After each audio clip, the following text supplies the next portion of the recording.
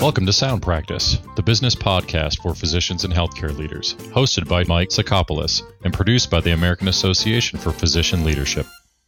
In a letter written in 1675, Isaac Newton famously said, "If I have seen further, it is by standing on the shoulders of giants." Certainly, this sentiment is true in the practice of medicine. Modern care and procedures are often the products of brilliant minds that came before us.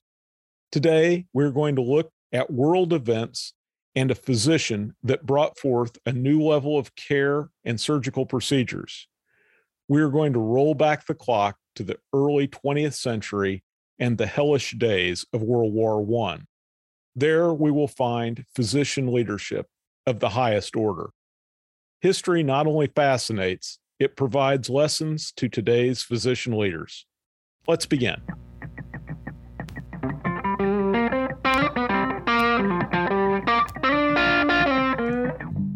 My guest today is Lindsey Fitzharris. Dr. Fitzharris is the author, medical historian, and television host. She holds a PhD in the history of science, medicine, and technology from the University of Oxford. Lindsey Fitzharris, welcome to Sound Practice. Thank you so much for having me on. I'm excited to talk to you about my new book. I am very excited about it. Let's jump right in. Who was Harold Gillies? So my book, The Facemaker, is about the pioneering surgeon Harold Gillies. You might know him or recognize his name as the father of modern plastic surgery. He was the pioneering surgeon who was rebuilding soldiers' faces during the First World War. And I like to tell people that this is a time when losing a limb made you a hero, but losing a face made you a monster to a society that was largely intolerant of facial differences. So what Gillies was able to do was not just restore these men's faces, but also their broken spirits. So it's an incredible, harrowing war story. So in The Facemaker, you obviously look at the start of aesthetics in medicine. Why did you write the book?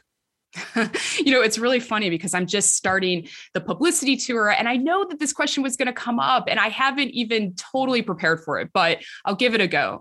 So I have a PhD in the history of science and medicine, as we established at the top, and I am a trained academic historian. But these days, I like to call myself first and foremost a storyteller. Now, going into The Facemaker, I knew virtually nothing about World War I. I was starting from zero, which is probably why it took me 5 years to write the book in the end.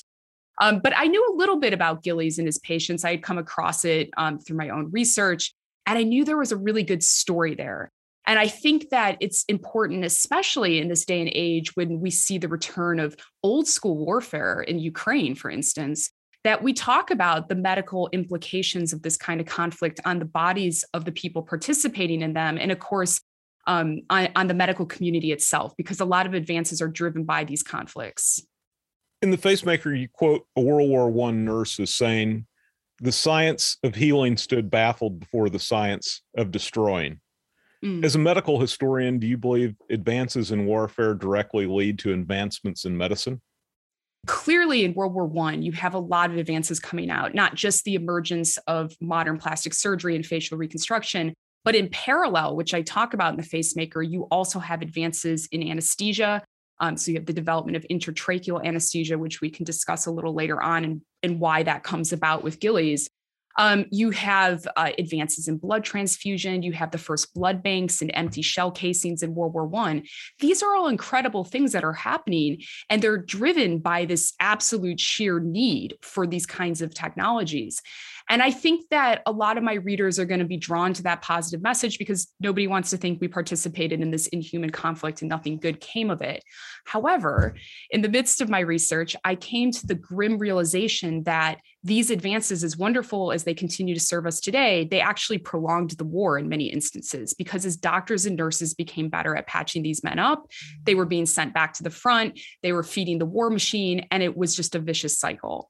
And this was certainly a frustration for Harold Gillies himself because he would work for sometimes years on these men's faces, and then he'd have to send them right back out to the front. And in some cases, his patients ended up dying from totally different unrelated wounds later in the war. You mentioned this earlier, but I found it really fascinating in The Facemaker that you argue that all battlefield injuries were not viewed the same by the general public. An amputated leg might elicit sympathy and respect, and a damaged face often caused feelings of revulsion or disgust. Why do you think that was? I think also I worked with a disability activist as well, who read the manuscript and checked the language. And we had a lot of discussions about, for instance, the term disfigured, which might not be used by the disability community today.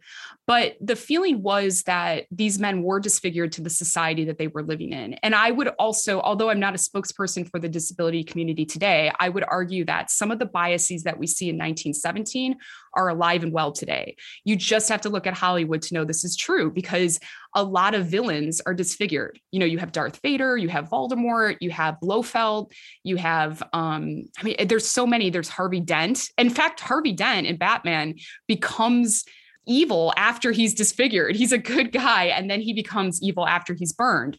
So Joker, the list goes on and on and on. So I think these biases would be familiar to people today as they were familiar to people in 1917. Certainly, disfigurement was viewed as the worst of the worst wound. It was one of the few wounds in World War I that warranted a full pension, which is interesting because if you're disfigured, you could arguably continue to work. It might not affect your ability to work or to interact in society, but it was psychologically viewed as one of the worst wounds that a soldier can endure. So, Gillies is sort of a product of this facial bias as well, because he's going far beyond restoring function to look at the aesthetics of the face and to restore the face to a standard that society deemed acceptable. And a lot of these men, they face so much isolation and prejudice. There's stories of men whose fiancés broke off their engagements because of their wounds. Some of these men went on to live in isolation. They never really recovered from the injuries. But there is hope in the Facemaker, and a lot of that comes through Harold Gillies himself. And was this true? And I know it may be beyond the scope of your book, but was it also true in Germany, France? The same type of public reaction to facial injuries? Yes. Again, in World War I, the injuries were so horrific. So in Germany, before World War I, there is this idea of the noble scar. And I touch upon this a little bit in the Facemaker. And in fact, men would deliberately scar themselves. And it had something to do with saber fighting, and it was entrenched in this belief that, if you were of a certain class, you might be challenged to a duel. So you want a dual scar. So there was this sort of more acceptance, I think, around scarring, certainly in Germany. But of course, the kinds of wounds that men are experiencing in World War I are extremely disfiguring. We're talking about faces without jaws or noses. I do include photos in the book. I don't know if that you had an opportunity to see the photos because they weren't integrated into the galleys. But if you didn't, I'll definitely send you the photos, and they are in the final copies of the book. So anybody picking up the Facemaker will be able to see these men. A lot of these men were forced to sit on blue benches when they left the grounds of the hospital in Britain, because that signified to the public not to look at them. And so I felt it was very important not to put these men on the metaphorical blue bench in 2022. So I think it's really important that we look at their faces today. As you know, this is the podcast of the American Association for Physician Leadership. Our audience today is largely comprised of physician leaders and healthcare executives. I'm interested in what made Dr. Gillies such a leader in his field of medicine. Thoughts? Yeah, Harold Gillies, so he went into the war as an ENT specialist. Plastic surgery as such didn't exist as a discipline itself. It's really born out of World War I. Plastic surgery did predate World War I, but it wasn't a discipline that you would be trained in. And attempts in earlier periods to reconstruct or alter the face tended to focus on very small areas of the face, such as the nose, rhinoplasty being a very ancient method in medical history. You get a little bit of facial reconstruction during the American Civil War. There's a surgeon named Gordon Buck who tries to address some of the injuries in the Civil War. But again, there were fewer than 40 operations in total during that conflict. So World War I, you have 280,000 men requiring facial reconstruction. So it's at a much bigger scale. And because of that, it allows someone like Gillies to try and test new methods and for these to become standardized and part of the plastic surgery canon. I think when I look back as a medical historian at various figures, my first book, The Butchering Art, was about a man named Joseph Lister, who brought germ theory to medical practice in the 19th century. It's about the right person at the right time. Lister was the right person because he had a Quaker background and he had been trained in science. And so he was able to understand Louis Pasteur's germ theory when he read about it. And Harold Gillies is the right person. He's very creative, which can be unusual for someone in medicine. He's sort of right and left brain. He's a very competent artist himself. He's a great sportsman. He's very well-rounded in that sense. And he takes a very different approach to surgeons in France and Germany who are also working on this problem of facial reconstruction. He collaborates with all kinds of technicians. So he brings in dental surgeons, which there's a lot of surgeons in World War I who consider dentists to be inferior and they won't work with them. Dental surgeons are hugely important, as you can imagine, to facial reconstruction. So he brings in dental surgeons. He brings in artists who create pictorial records of what he's doing because he recognizes that this is going to be important for moving plastic surgery forward. X-ray technicians, I mean, you name it, they were all working together to rebuild faces. Ultimately, he establishes his own hospital in Sidcup in Britain, and he brings together all the people working on plastic surgery and on facial reconstruction during the war for the Allies all end up working at Sidcup.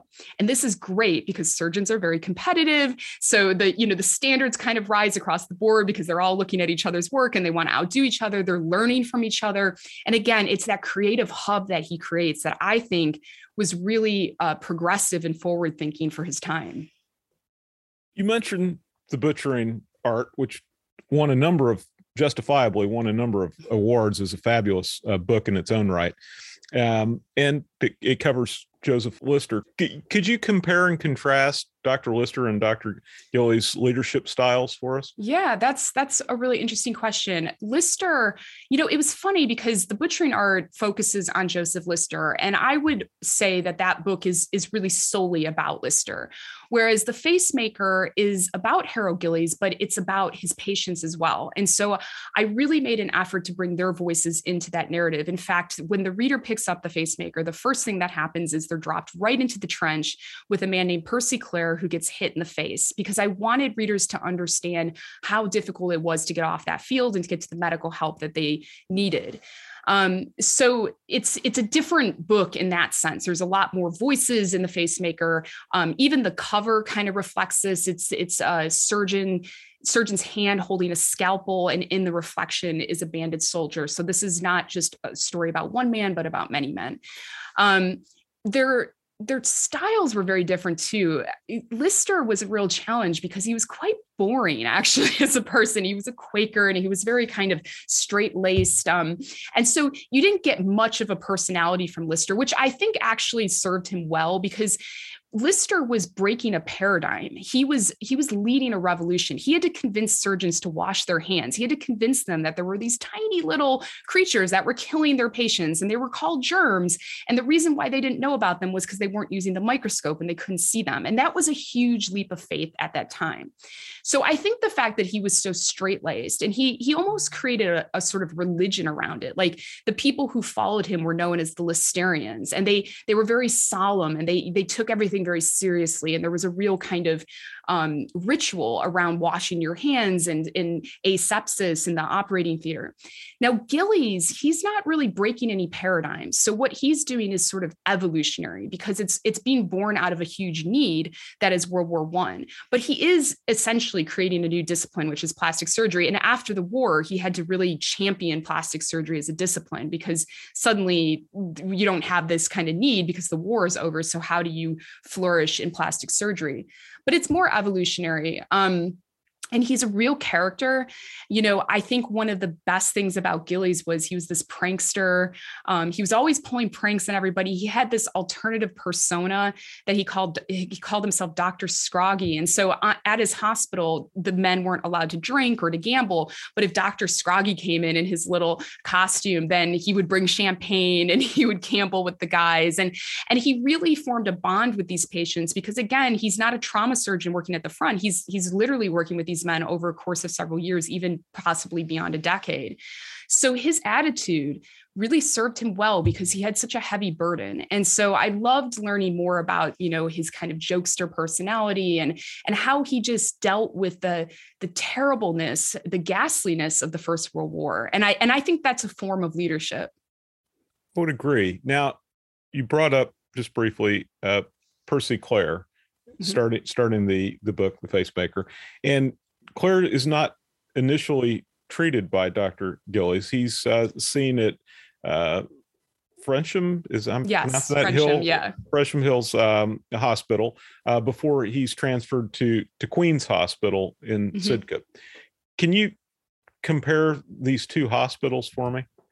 Yeah. So like I said, going into this book, I didn't know much about Gillies. I knew I wanted to draw people into the action. And Percy Clare gave me an excellent opportunity because he wrote this very extensive diary about getting hit in the face and his wounds. And one of the challenges with Percy Clare was that he was injured in 1917. So the prologue opens with this dramatic scene of him getting wounded and having to convince the stretcher bearers to take him off the field because facial wounds are very vascular. I'm preaching to the choir, I'm sure, with listeners here. So it could be really difficult to convince these stretcher bearers to take you off the field. They just assumed you would die. I had to then dial the clock back to right before the war. So we see Gillies and his background and him getting into the story. So Percy Clare appears later.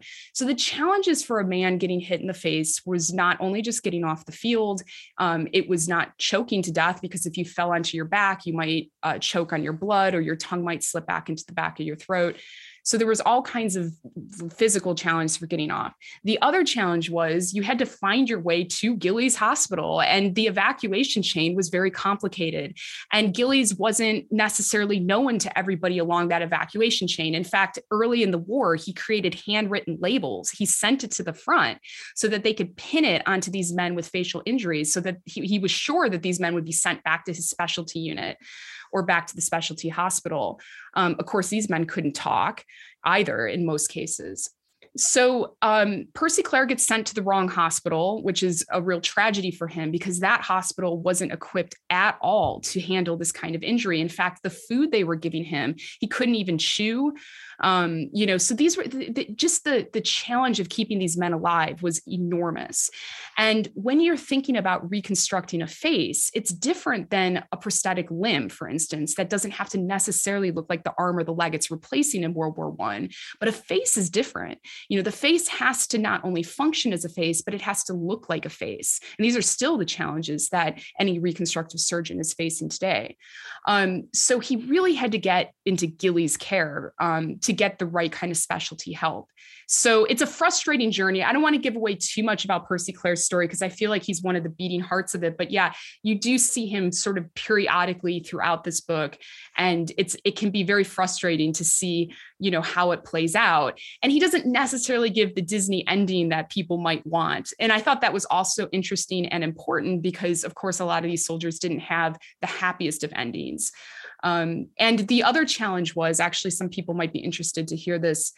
In the UK, we have a lot of complicated laws around patient records, which you of course have in the US. And it was really difficult to get access to these patient records, even though it's World War I. I had to, in some cases, prove that these men were dead, which would have been crazy. Can you imagine if I found, oh, he's 145 years old and he's still living in the south of England. So it was really complex. It was definitely different from the butchering art, where the 19th century was so far long ago that there wasn't really any kind of problems accessing patient records or medical records from that period.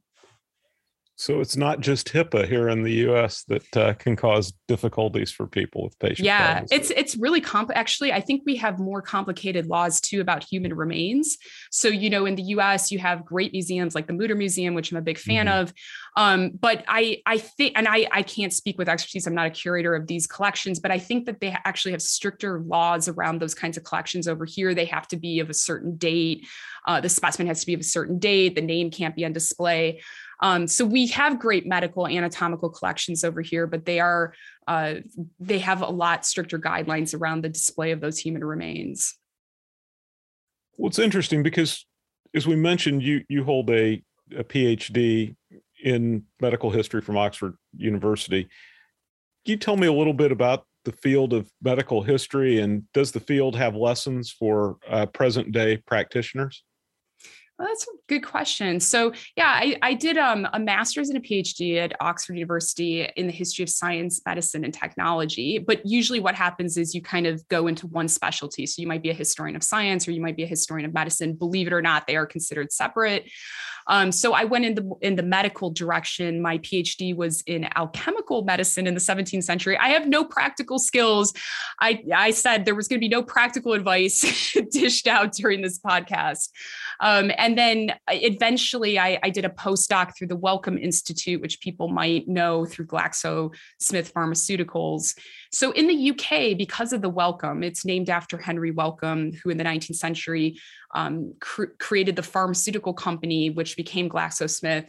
And he, I guess in his trust, he left off some money for medical history. So the UK is in a really good place because we have quite a bit of funding for this kind of research, and we have great collections as well here. So it's kind of, if there's any aspiring medical historians out there, definitely the UK is the place to study it. And everybody specializes. When you do your PhD, I always tell people I know a lot about very little in the past. So I was an early modernist. Mine went back to the 17th century, but there are medical historians who go all the way up to today. And I think in the US as well, a lot of medical historians end up teaching in universities and actually teaching medical students. It's part of the medical program. And I think that's great. I think medical students should be exposed to, the history of their discipline. And I always told people with the butchering art that I hoped that when they read it, they would realize that what we know today is not what we're going to know tomorrow, and that we need to be open-minded to those changes, because Lister comes around with germ theory, nobody believes him, and there's a real pushback. And so, I hope that it prompts people within the science and medical communities to think about what might be the thing that receives pushback today. Well, certainly we stand on the shoulders of giants, don't we? Yeah. In present times. Let's get back to Dr. Gillies, and I don't want you to give away too much of the book, but following the war, what becomes of the good doctor? Yeah, so this is actually, so because I write narrative nonfiction, I should explain to people, it reads like a novel, even though it's 100% true. So the real beating heart of the story is World War I. But in the epilogue, I do deal with his post-war career. And of course, for a lot of these soldiers, the war wasn't over when the war ended. Of course, like they had all these injuries that had to be dealt with. So Gillies continues to operate on the disfigured soldiers of World War I. He ends up moving into cosmetic realm as well. I always remind lay people that plastic surgery, if you think about it as a heading, and then underneath you have reconstructive surgery and cosmetic surgery, and they continue to be both continue to be very important parts of plastic surgery. So he did move into the cosmetic realm, and there's some great stories in the epilogue. There was a husband who came in with a gun, waving it at Gillies, saying he was going to kill him because he felt that Gillies had ruined his wife's face. What had happened was his wife had gone to a backstreet clinician who had injected paraffin wax into her face, like almost like a rudimentary filler. And it got all lumpy and it began to migrate. And so they went to Gillies to fix it. And he had never done anything like that before. So of course it was going to look worse before it looked better. And so Gillies kind of got into all these like weird situations, but his sense of humor helped him, navigate that complicated field. So he moves into the cosmetic realm. He continues to do reconstructive surgery, of course. World War II comes about. He introduces his cousin, Archibald McIndoe, to the strange new art of plastic surgery. And McIndoe ends up founding essentially the Guinea Pig Club, which people might be familiar with, which were the burned pilots of World War II. They became very famous. And he worked on a lot of these burn victims, these pilots. So Gillies continues to work through that. And in 1949, he performs the first ever phalloplasty on a trans man named Michael Dillon. Michael Dillon had approached him about doing the surgery. Gillies went to great lengths to protect his identity. The British press did find out eventually, and Michael Dillon was unfortunately outed. And there was such a media frenzy in Britain that Michael Dillon actually ended up leaving Britain. And I said in the book that there weren't many people who would have viewed in 1949 Michael Dillon as a man, but Gillies wasn't one of him because he really stood behind Michael Dillon. And also he rose to that surgical challenge. So if you can imagine the first successful phalloplasty in 1949, that's a huge advance as well. The book is The Facemaker. It is an absolutely fascinating read. I highly recommend it. Dr. Fitzharris, thank you so much for your time and joining us on Sound Practice. Thank you. My thanks to Dr. Lindsey Fitzharris. Her new book is The Facemaker, a visionary surgeon's battle to mend the disfigured soldiers of World War I. I highly recommend this book.